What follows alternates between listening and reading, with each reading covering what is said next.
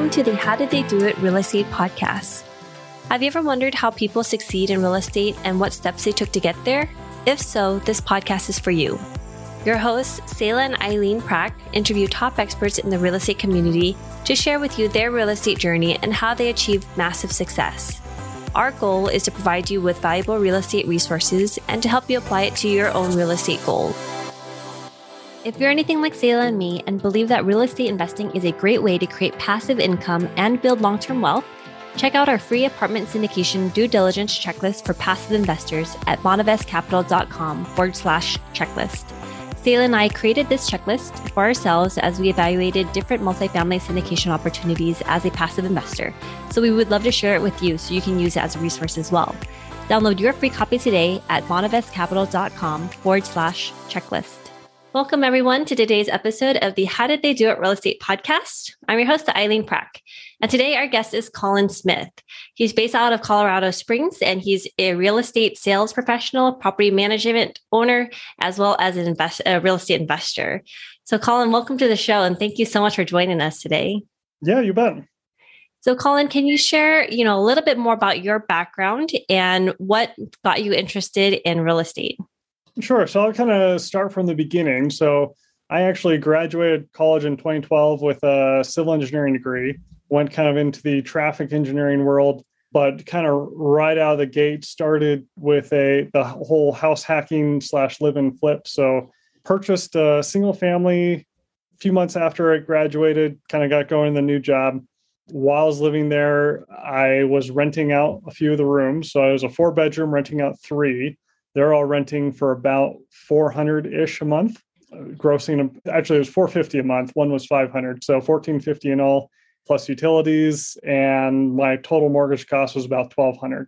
So I was kind of banking a couple $100 every month just in that, but also doing a lot of cosmetic remodels to it. So scraped all the popcorn ceilings, did a lot of texturing, painting, turned over the kitchen, added all new stainless steel appliances, redid all the exterior in terms of the landscaping.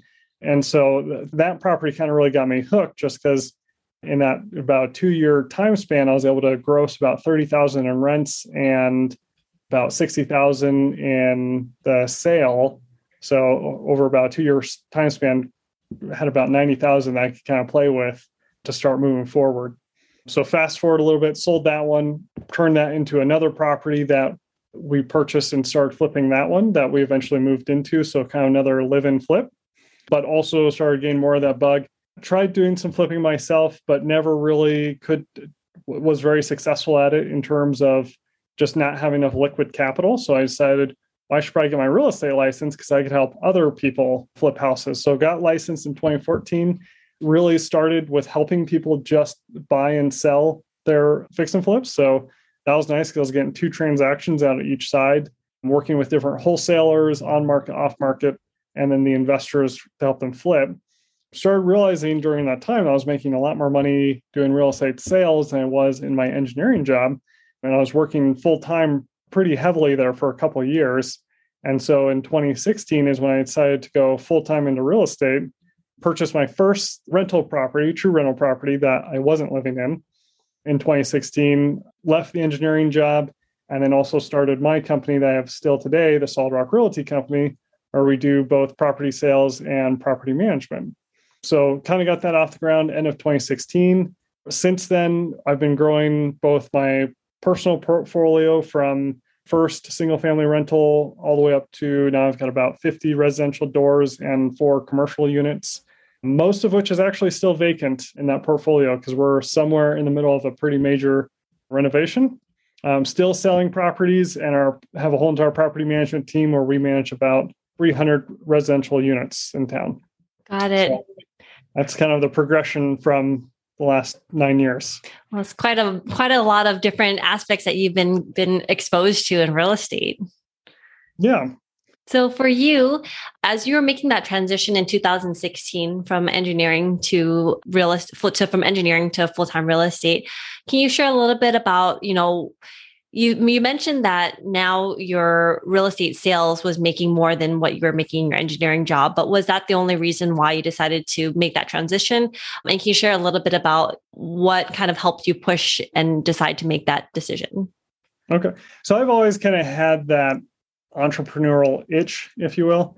And the engineering job, honestly, was really just kind of a life suck. So that was there were some dark periods in my life just during the last couple of years in the engineering job. Just really didn't enjoy it. I was in a cubicle in a basement. Engineering is just not a very social job in itself. And I just did not like being stuck in that little room for 8 hours a day, 5 days a week. So, also just being able to take it to the next level, I realized the brokerage I was actually working with beginning of the year didn't allow for me to do property management. So if I want to start managing professionally for others, I needed to start my own brokerage. And so the stars were just kind of aligning. My wife at the time had just actually got a job. She was a nurse, so she actually got a job in the public health department of the county. So right as I was deciding that it was the right time for me to leave the engineering job, so we actually got to keep our benefits. So that was also kind of just helping add that level of security as I transitioned out of having a stable W-2 job, kind of going into all on my own at this point in time. Also had a really good friend who was also a W-2. He was a realtor and had just left his W position or W-2 position to do real estate full time. So he kind of spurred me on and said, heck, if he can do it, probably so can I. What was the biggest challenge for you as you made that transition and started to build up your own brokerage and your own business? It's always been a challenge trying to figure out what's the next step. So most of my friends would still say I'm a workaholic, was back then, still am.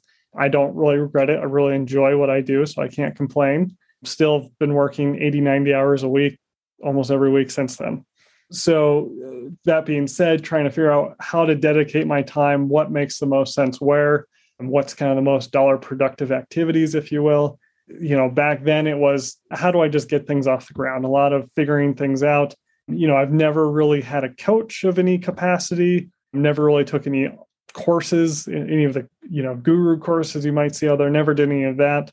If anything, was just listening to podcasts like these or, a lot of audiobooks, just trying to educate myself to grow in some capacity.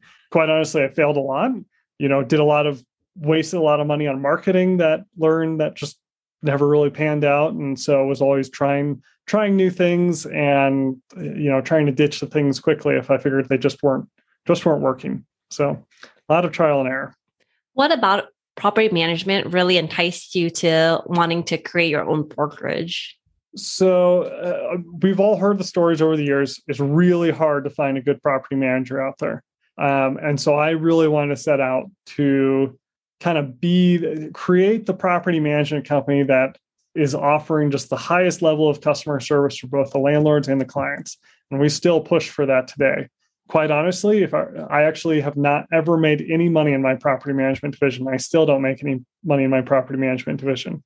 That's more from a perspective of we want to keep growing. So dedicating money to marketing dollars, dedicating money to having an A+ team staff and be able to afford those salaries. So salaries is definitely the biggest portion of, any company. So if I'm going to attract top tier employees, I've got to be able to offer higher salaries. So, will that turn around one day? It definitely will. I'm not really too worried about it. I've always made my money in property sales and will continue to do property sales. And at this point in time, probably in the next 12 months, I'll be transitioning to making a lot more money in my real estate portfolio as we start finishing up a lot of these renovations and have more short-term rentals that will be cash flowing. So from other property managers or in the space that you've seen, what are some of the different areas where you saw that there could be improvement and that you focused on in your own business? I see a lot of things that property managers promise and don't follow through with. I'd say the biggest piece is doing routine inspections. There are so many properties that we pick up management for, and it's just a complete disaster. So to some degree, we've almost started to specialize ourselves as just picking up these really hard properties, turning them around. We've got an in-house maintenance team that can do most of the remodels where we've got a vendor list we can rely on. But quite honestly, most of these situations come about from either just self-managing landlords or property managers who just aren't paying attention, that they're not going and checking on things. They're just saying, hey, the rent came in every month, so let's just ignore it. And there was a property we took over several months ago.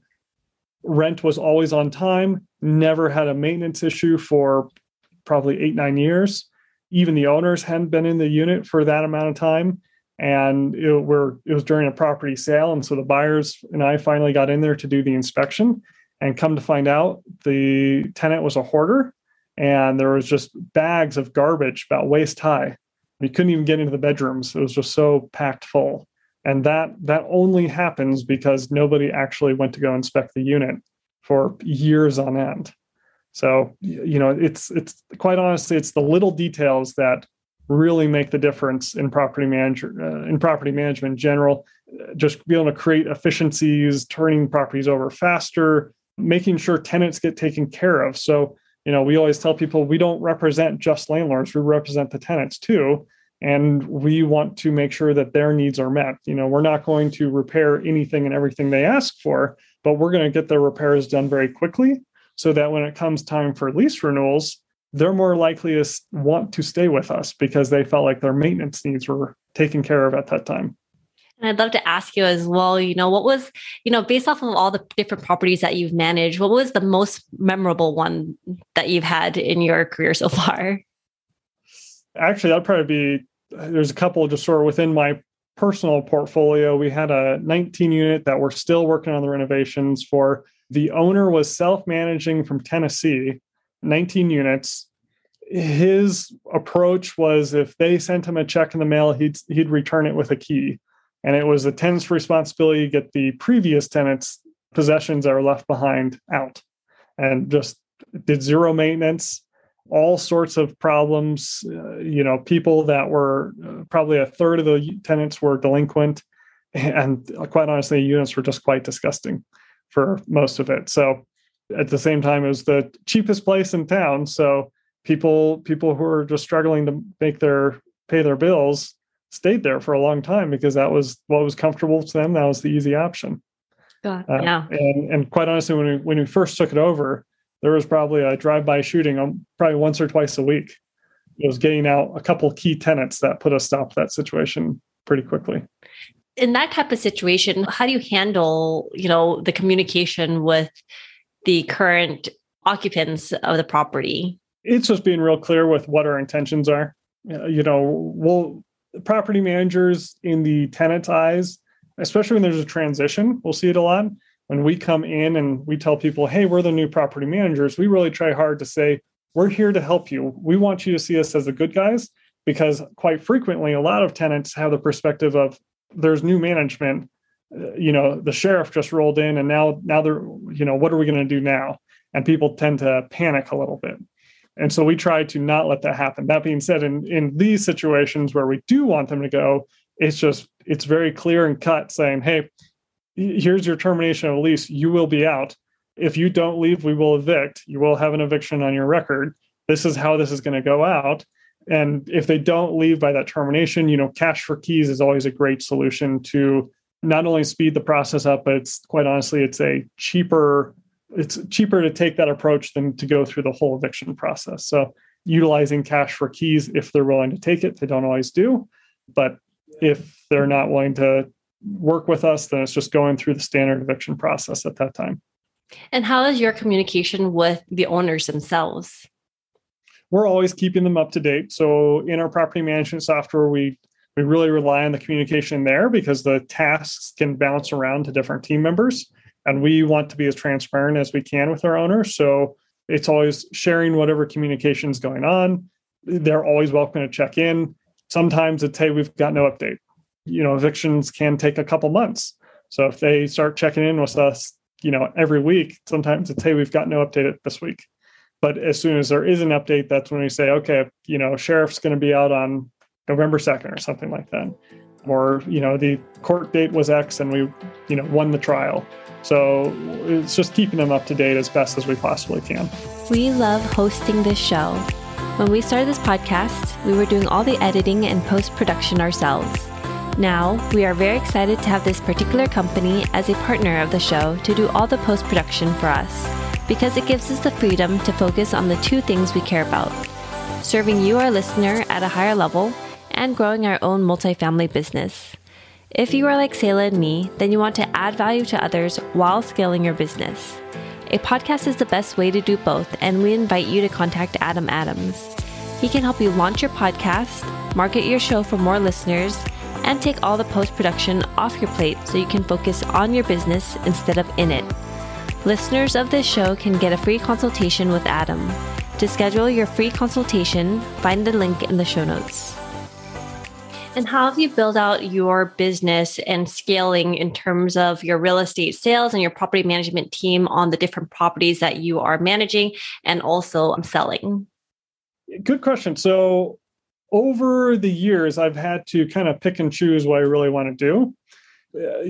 Even though I'm still working 80, 90 hours a week, that still almost isn't enough. So I personally still sell a lot of properties.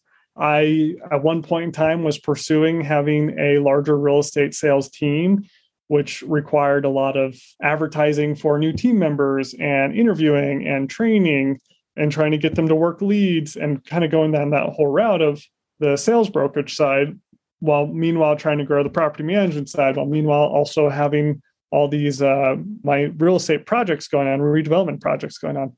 It kind of got to a breaking point where all aspects were maybe not being serviced as well as they could have.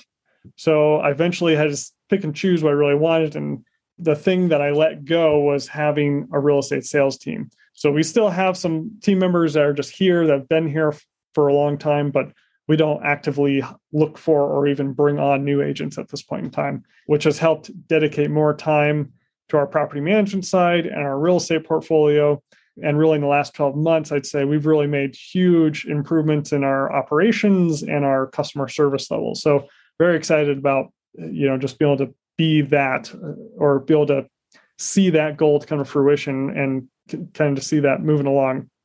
And being in the role that you are currently in, you have a lot of great insights into the market and the renters and the market itself, because you're interfacing with, the tenants themselves daily or weekly, or, very frequently. So for you, especially with everybody being in the pandemic situation and people are worried about, the real estate market.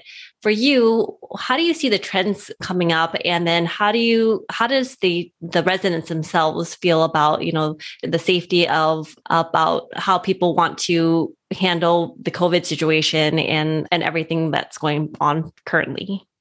So we're still definitely working with people. We'll be scheduling inspections or trying to get contractors in to do repairs or, you name it, whatever it takes. And sometimes they'll communicate back to us, hey, we just contracted COVID, we just tested positive, blah, blah, blah. Who knows? If it's a more immediate repair that needs to happen, then all team members are aware, wearing extra PPE gear, making sure that they're equipped. And then if the tenants are able to leave during that time so we can get in there, so there's less, close contact, that's always a benefit. Otherwise, if it's something that can wait, then we always just wait. For example, I like to buy properties that are in rough condition. So got a property that needs some foundation repairs to get done. It's on a fourplex.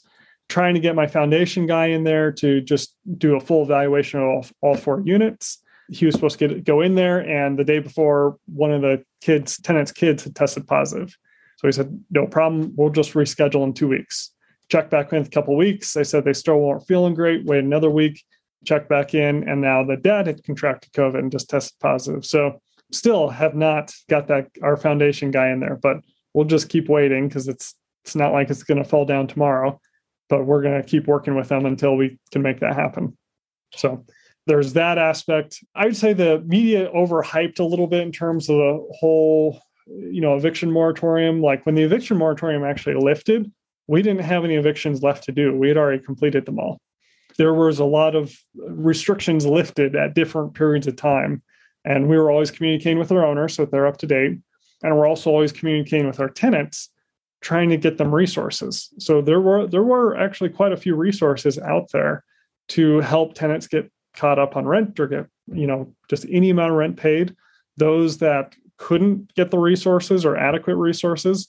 And we were working with them to, just essentially move out. I'll say even our owners to some degree really stepped up and worked with our tenants. There was a lot of tenants that had to do a lease break. Our standard lease has a lease break fee in it, which would be considered additional rent owed to the owner. We talked to a lot of our owners about just waiving that whole lease break so that they could move on, get something that's a little bit less expensive that they could live in during this time. And meanwhile, we could re-rent it to somebody who could still afford to be in there. So for current and new potential renters, what has been their biggest concern so far? Have you seen any type of commonality between them? Not really. If anything, most things are kind of back to normal. COVID is not quite, we're not really hearing people asking questions about it anymore. So it's kind of one of those things that it's still there. It's still something we're taking into consideration, but it's not even something we talk about every week. Got it. And how about from the owner standpoint, is there a commonality or biggest concern, as they're bringing in new tenants? Well, bringing in new tenants is all about verifications. So vetting the tenants very thoroughly has always been and always will be a very important step in that process. Especially when the pandemic started breaking out, we had to do a lot of verifications to make sure that, yes, they were employed and have bank statements that show pay stubs or even have a current pay stub, but there are a lot of people who are applying for, these rentals that just lost their job yesterday. And so it was verifying that they actually still had a job at the time of their application. Not all of them did, even though they had a very recent pay stub. So we had to really watch out for that one. But, even today, it's just kind of going back to normal at this point in time. Just making sure that we do our verifications so we're putting in good quality tenants and it's always a balance. So quality tenants combined with the best rent we can get does not always go hand in hand. We could probably, and I see other like self-managing landlords get rental rates that are significantly higher than what we might get, but their standards for the tenant are significantly lower. So vice versa, we're not going to get as much rent, but our standards are much higher. We would rather have our higher standards because, we don't want to get 3 months in and also the tenant's not paying. And then we got to go through the eviction process and they're leaving the property badly damaged and, breaking things on the way out. So we'd much rather have a quality tenant than, just a little extra rent. So Colin, for you, what's next? Moving forward, so really still kind of dedicating a lot of time to, just making our property management team the best it possibly can be and continuing to grow the number of doors we manage. And then also we're starting to get more into even bigger projects. So tearing properties down the studs and rebuilding them, doing more commercial sized remodels, not really looking at single families anymore, but kind of doing the bigger projects that maybe new people may not be so interested in, if that makes sense. And how has real estate investing impacted your life? For me, it's more of a hobby than a job. So I just really enjoy it. I'm very competitive and really with myself. So I'm always tracking different metrics to see if, we're growing and making sure we're always on pace to be just a little bit better. And it's just kind of fun for me at the end of the day. And what is one thing that you know now about real estate that you wish you knew when you first started? That's a good question. I'd probably say the biggest thing that I've learned is that most people all know that anything 5 units and more is considered commercial. And that is only true in the lending world. And while this might be different, across the country, at least here in our Pikes Peak region, our building department says that anything 3 units and more is considered a commercial building. And once you do a commercial level remodel, it requires architectural and engineered stamp plans. And architects and engineers are extremely busy right now, so they're very hard to come by. So I've lost a lot of time on several projects and kind of made a lot of mistakes on the front end, just sort of emptying properties of tenants really, really fast, thinking I'm just going to walk in there with my basic C-level general contractor and start doing these remodels. And it really needs a B-level commercial contractor, not to mention you got to have all these plans. And so we lost just tons and tons of time on these remodels, figuring all that out. So had I known that, things would have been a little bit different, but it was a great educational experience at the end of the day. Oh yeah, no, that's an absolutely great point. So what is one thing that sets the successful people apart in the real estate investing business? I'd say it's a combination of taking risk and action. Certainly there's different levels of risk. My tolerance for risk is very high compared to most people. I'd say most people in the industry have very low risk tolerance and kind of want all the answers right up front. And so often pause and don't take action. So kind of combining the two can really be a game changer for people who want to try and grow that portfolio quickly and take on some, bigger remodels, some riskier deals, if you will. And Colin, do you have any tools or techniques that you've used to improve the efficiency of your business or your personal life that you can share with us? Just not being afraid to ask questions. There's the only question that's not asked is the stupid question. So ultimately, there are no stupid questions. And whenever you just don't know anything, the very first thing I'll do, just go pick up the phone and call somebody who does know it. Even with our contractors, I'll be sitting down with my project manager, working through, trying to figure out where our timeline is. And we'll kind of say, well, I don't know where the plumbers are at. So we'll just stop and just immediately call the plumber and say, where are you at? What's going on? When is it going to, what needs to happen here? So it's just communication with people and asking questions is a big leading success tip, I'd say. Yeah, I love the asking questions aspect of it, because sometimes if like you're in a room with a couple of other people and you ask a question that you might think maybe everybody knows, but I'm just going to ask this question anyway. I might look stupid, whatever like that. And all of a sudden you see other people like start to sit up a little bit, their ears perk up because they have the same exact question that you have, but they're just too afraid to ask it as well. Yeah, that's always true. So we also host one of the largest meetups in town. And when you got a room of 70 people, there's always somebody who's a little too nervous to ask a question, but you can always tell when somebody does, they're very thankful. The room in general is often very thankful that those details are being answered, because it's really easy to gloss over some of those more technical terms or strategies, if you will. So Colin, thank you so much for coming on the show today. I really appreciate it. You bet. So if our listeners wanted to find out more about you and what you're doing, where's the best place that they can go to find out more? Just hop on our website. It's just Solid Rock Realty or solidrockre.com, or just Google Solid Rock Realty Colorado Springs, and we'll be the first website that comes up. Awesome. Thank you so much again, Colin. Yep. Thank you. And thank you for listening to our podcast today, brought to you by Bonavest Capital. We would really appreciate it if you can go to iTunes right now and leave a rating and written review. Also, please don't forget to subscribe so you can always get the latest episodes. You can also connect with us on Facebook, How Did They Do It Real Estate. We'd love to hear your feedback and any topics that you're interested in for future episodes. Lastly, to learn more about us, you can go to bonavestcapital.com and fill out the Contact Us page so you can speak to us directly. Nothing on the show should be considered as specific personal advice. Please consult your legal, tax, and real estate professionals for individualized advice.